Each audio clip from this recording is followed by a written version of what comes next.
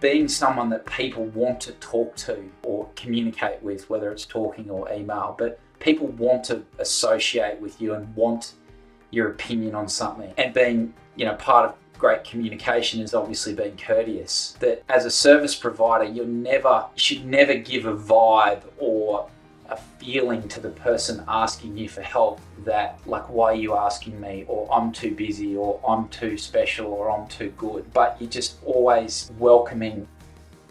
Welcome to the Counsel Podcast. I'm your host, Mel Scott, Senior Legal Counsel at a global technology company based in Brisbane, Australia. I'm passionate about all things in-house and am so excited to share insights, interview key people in our profession, and demystify in-house practice. My guest today is Anthony Wright. Anthony was previously the founder and CEO of legal services and tech business LexVoco, which he successfully exited to LOD and Bowmark Capital in 2019. And that's where I first met Anthony. Since then, he's joined various boards with public companies and startups, while also being an early stage investor in innovative businesses across multiple industries. Anthony's one of those people that is just known for being a decent bloke, and as well as being an incredible professional and a fantastic lawyer, he's just someone that makes the in-house legal world and the broader business world a better place. It was a true delight to have this time with Anthony, and I'm so grateful that he gave it to me because he's pretty busy these days. So thanks again. This episode of Counsel is supported by Markster, my first sponsor. How exciting! Markster provides dynamic trademark services to modern in-house legal teams, empowering them to de-risk, optimize, and more easily manage their trademark portfolios. I use Markster daily in my role, and I love how easy and user-friendly the platform is. I have access to all of our trademarks and can easily see what stage in the registration process they are in. Markster's automated workflows and reminders do save me a lot of time, and we have a portfolio of hundreds of trademarks, so this has been a game changer. Find out more at markster.com.au or reach out to Kate and the team. Their contact details are in the show notes. I would also like to thank InCounsel for supporting this episode. InCounsel provides people and tech solutions for in-house legal teams. They provide you access to a high-caliber panel of sole practitioners, which includes a lot of former in-house lawyers who can help you with ad hoc matters or ongoing support. They also specialize in helping GCs select, set up, and integrate the best tools and technologies. Go to incounsel.com.au to find out more. If you aren't already subscribed to InCounsel Weekly, you are missing out. I always look forward to it landing in my inbox. It is a weekly email with bite-sized insights for in-house counsel and creative legal minds. You can find the link to sign up in the show notes. Anthony, welcome. Thank you for joining me. Great to be here, Mel. I am thrilled that we could kind of hook this one up because you have been on my list of dream guests for some time, believe it or not. Well, we'll see how we go. I wanted to check where you're joining from as well. So I live in Victoria, Australia, just outside of Geelong, which, if anyone knows the Great Ocean Road, just near the start of the Great Ocean Road. Beautiful. Fantastic. Do you get into Melbourne CBD much these days? I try to avoid it. Noted. Some of you would know that Victoria's had a particularly hard time with the whole COVID situation. And the times that I did go back to Melbourne for work, it was really quite, I hate to say it, but quite depressing. So work from home's just fine. Awesome. Love that for you. Yeah. I think that that's happening in the capital cities, a number of them. Same for Brisbane as well. People are kind of moving out to the coasts and just coming into the city when they need to. And it's been quite an interesting shift, but I'm sure it's the same in Victoria as well. Yeah. I'm going to ask you my first question. I ask everyone. I think it gives a nice sense of you and what you care about. It's a random one. If you had a limitless credit card, but you could only spend it at one shop, what shop would that be and why? Well, I guess my logical answer should be a grocery store. My illogical answer is probably somewhere like Bunnings. And I think until a while ago, the one company owned both. So that could work well. I love that your illogical is still extremely practical. Well, I could build a house, which is something I'd love to do. And then provided I could have some food, that's about all you need, I think. Well, there's the sausage sizzle out the front. For anyone that doesn't know Bunnings, any of our listeners outside of Australia, it is essentially like, I don't know, heaven for anyone that is into homemaking or burb life, as I call it. For sure. And that's awesome. All right. Well, that gives us a great sense of who you are. A pretty practical kind of person and not here to muck around. Love it. All right, Anthony, to the legal stuff, to the meat and potatoes. I want to ask you, take you back in time a little bit and ask you about your first legal job. What was that? Where were you? What were you doing? Yeah, so I grew up in Brisbane, and my first job at a law firm, I started at McInnes Wilson Lawyers, which is a top mid-tier national Australian firm. I started there. I was really fortunate that I started there when I was, I think, 19 years old. And back then you could do your article clerkship part-time, provided that you were also studying a law degree at the same time. And it was fantastic. Like, I learnt so much. It really helped my university work, but I probably enjoyed working more than I did studying. Mm-hmm. But yeah, it was fantastic. Really good people, thrown right in the deep end. I used to predominantly work in like litigation, so I quite clearly remember going to court as kind of a 20-year-old and attending call over and speaking to the judge and being really nervous and walking up Queen Street Mall in the middle of summer in a suit and tie, which was so impractical, and you'd sweat up a storm. So that was my first legal job. Okay, so let me get this right. You could study and kind of kick off your legal training with your article clerkship at the same time. So then when you finished your study, you were kind of like ahead of the game? Was that the idea? Yeah, so I finished uni. So I did full-time uni and just kind of tried to squeeze in uni around working. But I loved working so much that I ended up working 5 days a week. And then when I graduated from law school, I had to submit basically my timesheets for about a 4-year period to the court as part of my application to be admitted as a solicitor. Okay, wow. And so I think the rough timing was that I finished uni at the end of 2001 or thereabouts, and then I was admitted as a solicitor about 3 months later, which was great. You hit the ground running. Mm. So there's that kind of, usually now we find that in-between piece for PLT, practical legal training, where, I mean, no one actually tells you about PLT, I don't think, when you start university. Yeah. And then you finish like, oh, wait up, I have to do another thing and pay some more money before I'm allowed to be a lawyer. Oh, whoops. Okay, I guess I've come this far. But yeah, I love that for you. Definitely got to kind of go straight into it. And the litigation as well. How did you enjoy that back-end work, the court kind of drama and all of the posturing and excitement amongst the lawyers and the barristers? It was really good because I think that's kind of, depends who you talk to, but I think that's a really pure form of law.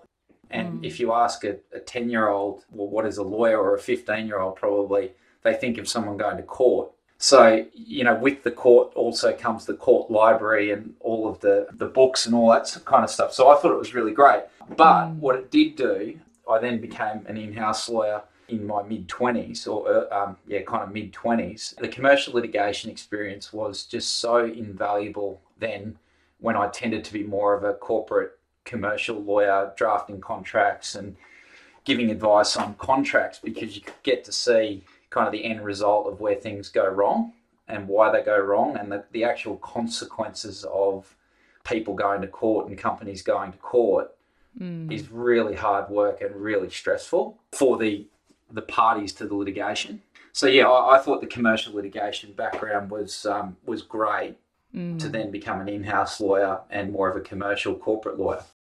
Yeah, I really agree with that. And because exactly what you said, you've seen what can go wrong. So then when you're on the front end drafting contracts and setting up deals, you're like, well, let's avoid what I've seen go wrong, because that's entirely the value add. So I was actually told coming up through the ranks that if you wanted to go in-house, it was best to try and get that front end experience and, be corporate commercial generalist in that way. I don't know who told me this, but I don't know, people say things because that was the way that you would be able to make the easiest jump. But in fact, I've found through this podcast project, interviewing a number of people going from private practice to in-house, in fact, more often than not, they actually do seem to come from a litigation or a back end, which is, interesting. I don't know the data on that exactly, but it makes for a nice way to predict the future then if you've seen what can go wrong. So yeah, I love that. I think that's awesome. Yeah, and I think it's probably, and look, I haven't been there, done that, but I think it's probably better than the other way, where you're a corporate commercial lawyer by trade and you've done that for a period of time and then trying to really understand litigation, disputes, the court process. Yeah, I found it really helpful doing it the other way. But at the time, I obviously didn't know any different. It just worked out that way. Yeah, I love it. So tell me about that first in-house job. Where was that? Yeah, so I worked at a company called Trans-Pacific Industries Group, which was back then a really diverse listed company. It was listed in 2004, which was about the time that I joined. And it was a family business and then became a listed company. And it was incredibly diverse, incredibly fast-paced. It was in everything from oil, gas, recycling, agriculture, trucks and buses. I love trucks and particularly trucks. So that's awesome. It was fantastic. Industrial services on mining sites, and because it still was majority owned by the founder, there was still a lot of personal work as well, which was really exciting. Trans-Pacific then was kind of a bad consequence of the GFC, where it kind of struggled through that period. And prior to the GFC, from an in-house lawyer's perspective, it was super exciting because the company was acquiring other businesses at an average of about every 2 to 3 weeks. What? Yeah. Oh my gosh. It was very hectic, but it was such a great learning experience. And wow. Definitely the mentality was pretty much not to outsource anything unless you really, really had to. Wow. So it was a very steep learning curve, but it was fantastic. And my boss at the time was an American by the name of Brad Stam, and STAM. Mm-hmm. And Brad had been previously, he'd worked for Bill Clinton in the US. He'd been the president of Western Star Trucks globally. So he had both a legal background, but a business background as well. And that's awesome. He was extraordinary. He didn't say much, but when he did, everyone listened. And I recall going to meetings with partners of top firms and even some of the best QCs in Australia, and there'd be conversation. Brad wouldn't say too much, but then he'd ask a really good question, and then one of the QCs or one of the partners would just sit there and go, let me think about that and I'll have to get back to you. Oh wow. So it was a hectic period, but it was fantastic. Wow, that quality over quantity of speaking in a meeting, hey? Absolutely. So tell me about your favourite legal job. If we look back over the entire span of your career, what really jumps out as just being one of the best? Yeah, well, as I just touched on, I loved that time at Trans-Pacific Industries. And then for different reasons, so I had my own business called Lex Foco, which was partly a law firm going back a few years ago. And I loved that for different reasons. So I still got to be a lawyer. I didn't do as much legal work as a full-time lawyer, but because I was working with other lawyers, my teammates, I'm not so fond of the term work colleagues, they were my teammates, and people like Jemima, who you mentioned earlier on, I really love that for different reasons. So yes, we could talk about the law and issues that clients were having and how to do something differently to help the client. But when you're kind of working in such a close-knit team of like-minded people, it brings a lot of enjoyment. Yeah, for sure. Well, I always thought the Lex Foco crew were like the coolest gang around. I met you and Jemima both when you were at Lex Foco a number of years ago, and we did work together in different capacities. And I always just thought, like, these guys are so cool. You just seem to have a real blast and work hard and kind of play hard mentality. So I can see why that jumps out as being, you know, a firm memory of yours. Yeah. I don't know if I've told you this, but I am a golf widow. And it is my lot in life. And I need to ask you about your time working in the golf industry as a legal counsel. That is just the coolest. And I promised my husband I would ask. Yeah. Tell me about the PGA. Yeah, so I left Trans-Pacific for what I thought would be my dream job. Like, I love sport. I love playing sport, watching sport. A lot of the things that I've learnt, which hopefully I've applied to work, comes from what I've learnt through being in sporting teams, rightly or wrongly. And so when I saw this job, it was actually, so I wasn't in a legal role.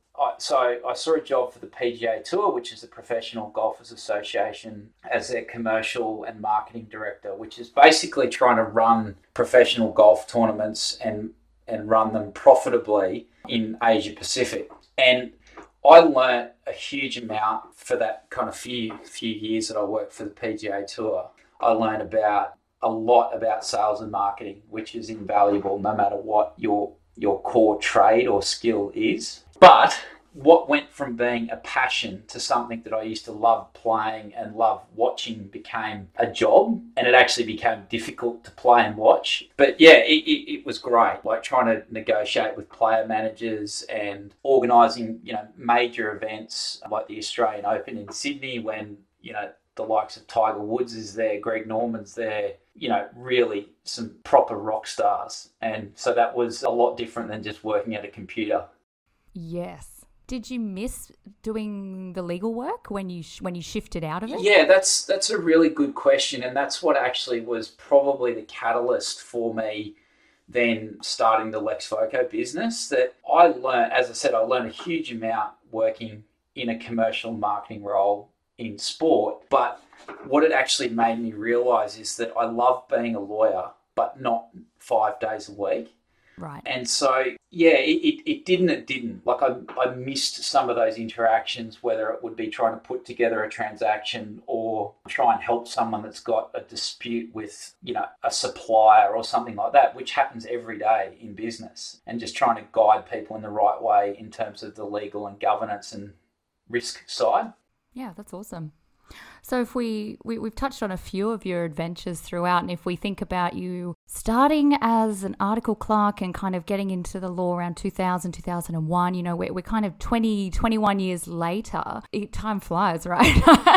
Time flies when you're having fun. I'd love to ask you about some of the resources that have helped you along the way in your legal career. That's a really broad question, I know, but what's jumped out as being invaluable in the last couple of decades? There's one thing that I'll actually never forget, and I've said this to a few of the people that I've worked with over the years, that when I started in-house, I was very young, very naive, didn't know much, and the law firm that was kind of the panel firm, I won't mention the law firm because it might get someone in strife, but they knew that I didn't really know how to draft a contract or there was a lot of sale business transactions, sale and purchase agreements, and so they gave me access to their entire precedent template database.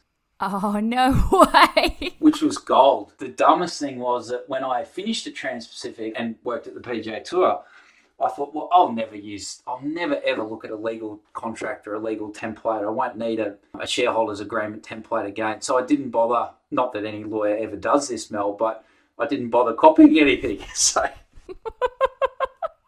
that was invaluable. But really, like, the best help that you get, or the best resources, and it's all about the people. It's the people that I've learnt from, and the people that I've worked with, and the people being clients and the people you work with. They're the ones that kind of steer you in the right direction and provide you information, and you learn little bits here and there about business or personalities and when to talk, when not to talk. how to ask questions. It's the people that you associate yourself with. So that's probably, it sounds a bit kind of trite, but I think that's the most important thing. Nah, it's true, man.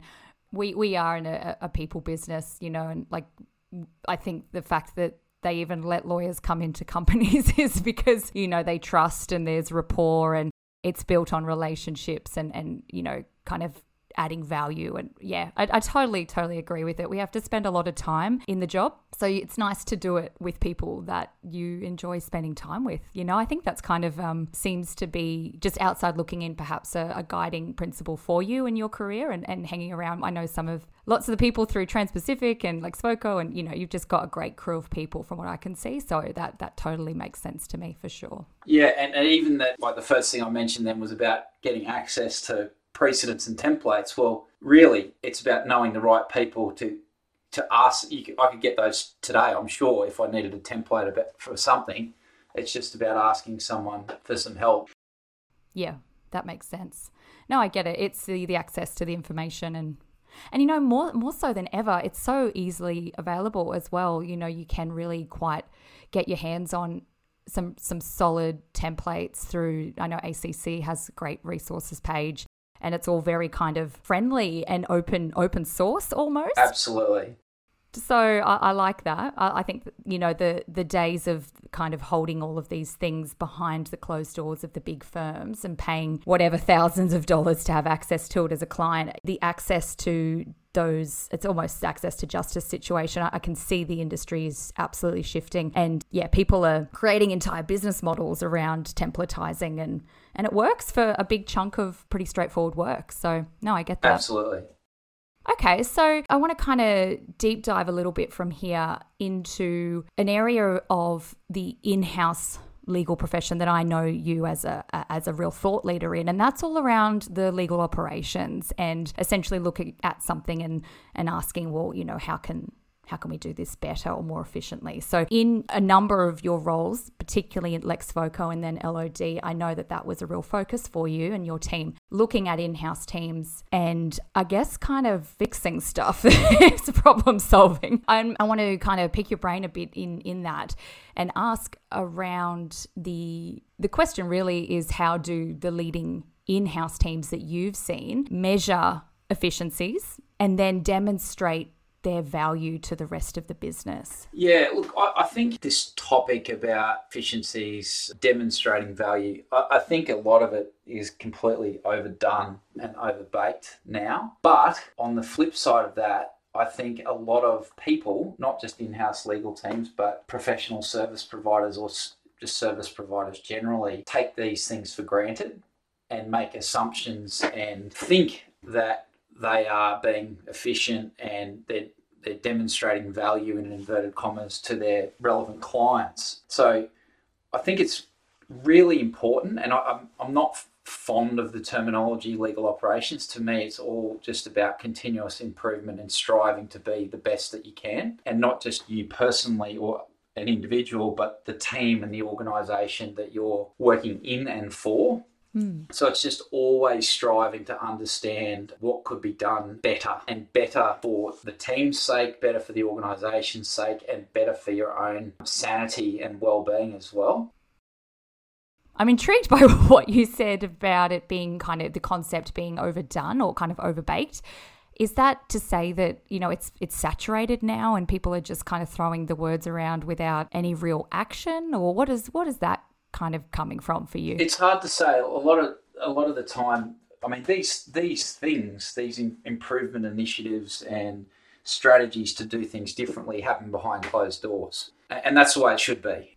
Like, these are in-house teams working in organisations that are trying to improve. Really, it should be head down, bum up, get the job done, how to improve, not necessarily talk about it and spruik about it on social media or things like that. So it's really about, and again, I think go back to the basics, really understand how does an in-house team or an in-house lawyer achieve these things. The starting point is, I think there's two potential starting points, and each in-house lawyer needs to work this out for themselves based on who their clients are or who employs them. The first starting point can be asking the the clients about what they really care about, what the organization really cares about in terms of performance metrics. And in most organizations, that'll be about improving profitability, i.e. increasing revenue, decreasing costs, doing things faster, doing things with less resources, all of those common things. The other starting point, which I tend to think is probably a bit better because it will save your client time, is that you as the in-house lawyer draft your own performance metrics based on, time, quality, cost, those kinds of things, and then engage with your internal client and get their feedback about what you're thinking, rather than, the flip side is it's not that great and it's not a good use of time when you just start asking your internal clients open-ended questions. They're like, shouldn't you know this? Yeah. Kind of mentality. So go there showing that you've thought about these things, showing that you've turned your mind to what they should care about or are likely to care about, and then they can either validate it or perhaps suggest some changes here or there. Yeah, for sure. So I guess what you're kind of getting at is two things I think I'm hearing from you is the mindset is important and not to overcomplicate it. Just, think about it from a continuous improvement point of view and show up, and that goes for your personal life, professional life, and just trying to look at maybe how things could be a little more refined, daily, weekly, and those things absolutely add up. And then going to the business and not necessarily assuming what they value. Although, if you've been in the business for a while, you can probably guess what they care about. Like for me, if I ask, I don't even want to ask my sales team because I know exactly what it is. We've got a service level commitment of 3 business days and they're going to want 2. So, and so I think that's, super, super interesting. And I'm sure you've seen lots of teams do it differently, do it in different ways. But if they were engaging with you anyway, they were probably already thinking in this way. It's probably the ones that aren't coming to you for help over the years that maybe have self-selected out of continuous improvement initiatives. It's not for everyone. It certainly depends on the business drivers. And if the business isn't pushing, well, I don't know. There's different ways to practice, that's for sure. Absolutely. Yep.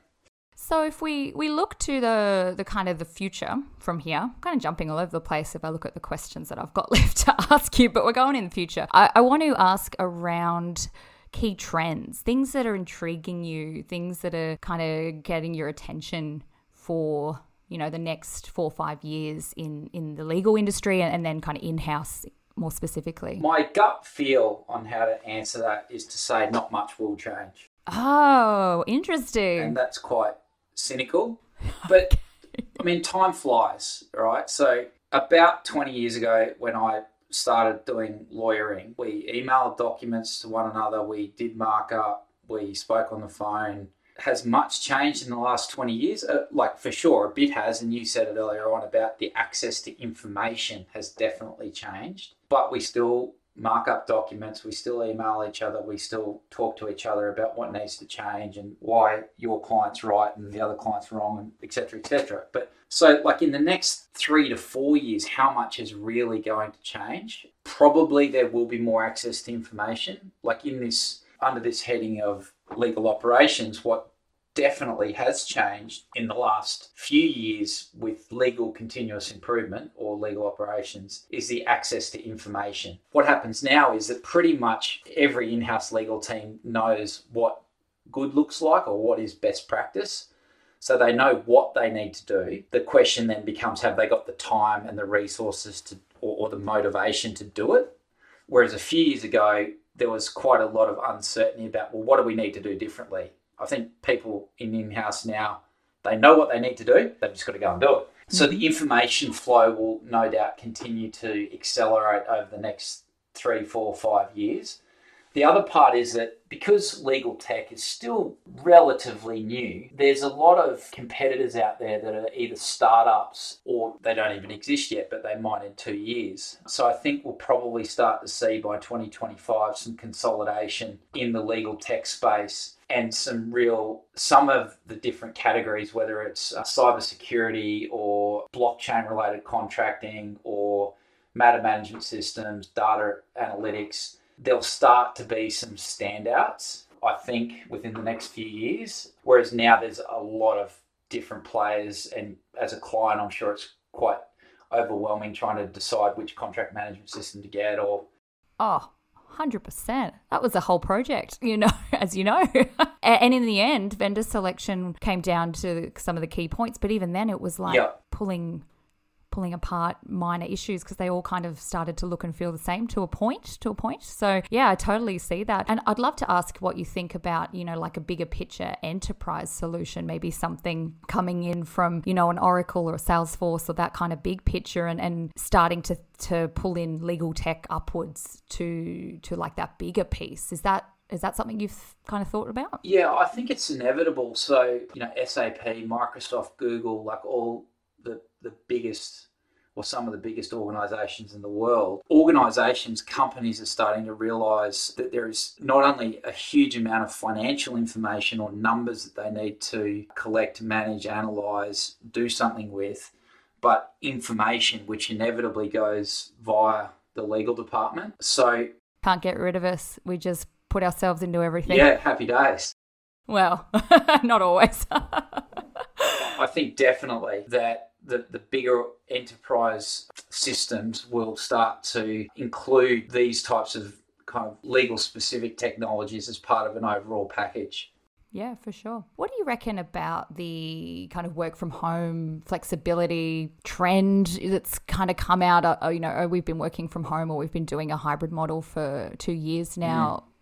What do you think about employers broadly allowing that to happen or maybe being forced to? Like what's your general sense of that trend? Look, it very much depends on the type of organisation that you work for, and bearing in mind always trying to put the client first. So if the client, for whatever reason, can be better served and assisted by being in the same place in the office, then so be it. But the reality is a lot of professional services work, a lot of legal work, that's not the case. You need a phone, you need a computer, and you need to be available. So in theory, that can be done anywhere. It is tricky for team morale and trying to develop that close rapport with your teammates, that it's a bit awkward on doing it on Teams or Zoom or whatever. It's not the same as having a coffee or just running into each other in the kitchen. Yeah, there's no substitute. It's not quite the same, but it's still doable. And then weighing that up against the benefits of having more flexibility, and whether it's for your family or your own health and well-being or just to do more work, whatever you want to do. In my previous business, and this was, well before COVID, we had a rule that was you can work where you want, when you want, you can wear what you want. There was only 2 rules. Don't ever let the clients down, and don't let your teammates down. And the third one was don't let yourself down. So you figure it out. Oh, wow. Yeah, I love that. Hey, let's treat you like an adult. If you've got half a brain, you won't take the piss in a situation like that, because your teammates will know pretty quickly, and you will know if you're taking the piss. For sure. Yeah, just don't let people down, don't let yourself down, and then you can work where you want and when you want. You figure it out. Oh, I love that. And I assume it worked well. Well, I think generally speaking, again, there's pros and cons of everything, but yeah, people kind of respect and value that flexibility and being a bit more in control of your own calendar. But yeah, it just helps and people are happier, and then it's a snowball effect. That's awesome. That's my experience, my current employer at the moment, and it's amazing. I've been spoiled. And you don't take it for granted? Oh, hell no. Actually, anytime I would ever start to get a whiff of taking it for granted, honestly, I just go and catch up with a colleague that's still in private practice. Yeah. And I walk out of the coffee and go, oh my God, I don't have to bill my time. I forgot about that. Let alone everything else. But it's about gratitude and perspective. And these things they're important to different people in different measure. But yeah, no, I love that. That really does resonate. So I want to ask what you think makes a really great in-house lawyer. I think there's, let me count, 5 things. And whether it's an in-house lawyer or a worker. First and foremost, intelligence. So you've got the smarts, and that's like obviously the technical skills to do your job, and you're better than average on the technical skill side. You don't need to be a genius. You don't need to be the Ducks. You don't need to have got high distinctions the whole way through, because that's balanced with obviously emotional intelligence under the heading of intelligence generally. And then the third part of the intelligence heading is, and this is what stands, I think, good in-house lawyers apart from PAC, is really understanding the business context of what you're saying, why you're saying it, why you're being asked to do things. So yeah, number one, intelligence. Number two is being a good communicator. And that doesn't mean being a great writer or a great talker. It doesn't mean always writing and always talking and saying too much and writing too much, but being really good at listening. Being someone that people want to talk to or communicate with, whether it's talking or email, but people want to associate with you and want your opinion on something. And being, part of great communication is obviously being courteous. That as a service provider, you should never give a vibe or a feeling to the person asking you for help that, like, why are you asking me? Or I'm too busy, or I'm too special, or I'm too good. But you're just always welcoming, and you'll have your own subtle ways of saying no to people or pointing them in the right direction, but you're always there and welcoming. The third thing, and this should go without saying, and like I love listening to different podcasts, and what's a common theme is when people get asked about how to be successful, blah, blah, blah, you can't get away from working hard. Like, there is no two ways about it that you have to work hard. That doesn't mean you have to do it all year, 7 days a week. It's just doing it when you need to and being responsive. And I'm sure you and the people listening get what I mean, but you can't just go through the motions and I think you know what I mean. You just got to work hard.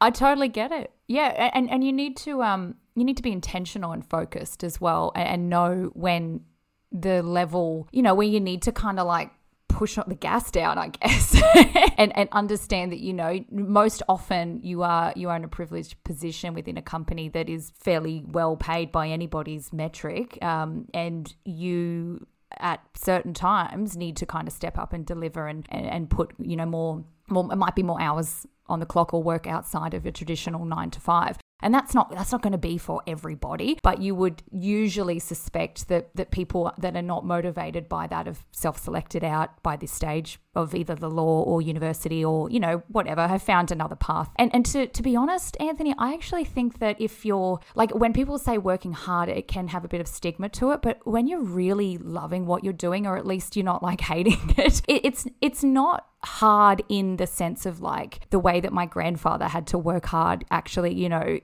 physically laboring, building a railway from Broken Hill to Dubbo, like I can't ever say I've worked a hard day in my life physically, but sometimes there again, I guess it goes back to perspective. And if you're enjoying what you're doing and you're working towards something that feels like it's important to you for whatever reason, then yeah, you put in the hours. No, I totally get it. I was up, like, I started at 6 this morning because you've just got global requirements if you want to work in a global company. And I totally get what you're saying. Mel, 6 is late for Queensland. That's right. It's early for most other states, but not for Queensland. No, but the thing is, we've got the sun rising at like 4, so 4:30. Yep. 4:30. Yeah, we need that daylight savings, but that's a different conversation. But no, I totally get what you're saying. Sorry, I think by my count, you might have one more attribute. I've got 2 more. The next one is being reliable, and it ties in with hard work. It ties in with communication, but being reliable. And I tend not to use the word trustworthy. I think that should go without saying, but being reliable is, for any teammate or any client service provider relationship, it is just client service 101, that if you say you're going to do something, you do it. If you can't do it, you say something before you can't do it and explain it. But kind of my absolute pet hate as a general counsel or working in a team is when a client would say, "Where's that at?" Now, the client might have forgot, which is fine, but if you've dropped the ball because you're unreliable, a team can't function like that. So it's all about being reliable. And then the last thing, and again, it ties back into being emotionally intelligent, being a good communicator and being reliable, is just being nice. And being, I used the word earlier on, is being courteous. And a lot of these things we take, you kind of don't think about, and without sounding silly, you kind of need to think about it. And, you know, I think back to when I started as an article clerk, and I would sometimes go to court, and you've got, you know, really senior barristers, really senior lawyers, judges, etc. The best ones who got the best results were, yes, they were super smart, but they were always nice. And they, even when they were cross-examining people, they didn't have to be, I think you know what I mean. Like, you can still get your point across in a nice way. So they're my 5 things. I love it. Dude, that is actual gold. And I think that this can be a separate blog. That was so good. That is a seed of a book or something, just putting it out there in case you're keen for a project in the next year. But you're spot on. You're spot on. And I couldn't agree with you more. You know, on that last piece, you and I both come across people in networking and events, and you meet a lot of people, and you don't always remember what they said or did, but you kind of remember how they made you feel. And my word, has that come back at different parts in my career where I've had, you know, an opportunity to give someone an opportunity or a referral, or, you know, I could have gone out of my way to do something, but I quite didn't, because I just thought they weren't that nice to me when I was junior, or when I was a nobody, or whatever. And at the end of the day, you don't forget that stuff. You don't forget the partner that made you cry when you were a grad. Just and I know that's a very common experience, but no, I think more people need to say that, especially when, you know, this audience is junior and early career lawyers predominantly, and it should go without saying, but, you know, you've got to be nice to people on your way up, because you'll meet them on your way back down, is what my dad used to say. Anyway, yeah, that's awesome. Yeah, but no one's perfect. So we're all going to have times when we're not nice, and for whatever reason, we're stressed, we're annoyed, we're tired, but at least being able to reflect and try and make that situation better or make good in other ways. Yeah, it's just being self-aware and trying your best to be courteous and nice. And an apology goes a long way as well, doesn't it? And being genuine. True. Because the opposite is people see straight through it. Anyway. Thank you so much for your time. I'm eternally grateful. Thank you so much for listening to this episode of Counsel. Please subscribe to the show so that you don't miss future episodes. And while you're there, it would mean the world to me if you could leave a review for this show. Tell me what you'd love to hear more of and where you're listening from. To learn more about in-house practice, follow me on LinkedIn and Instagram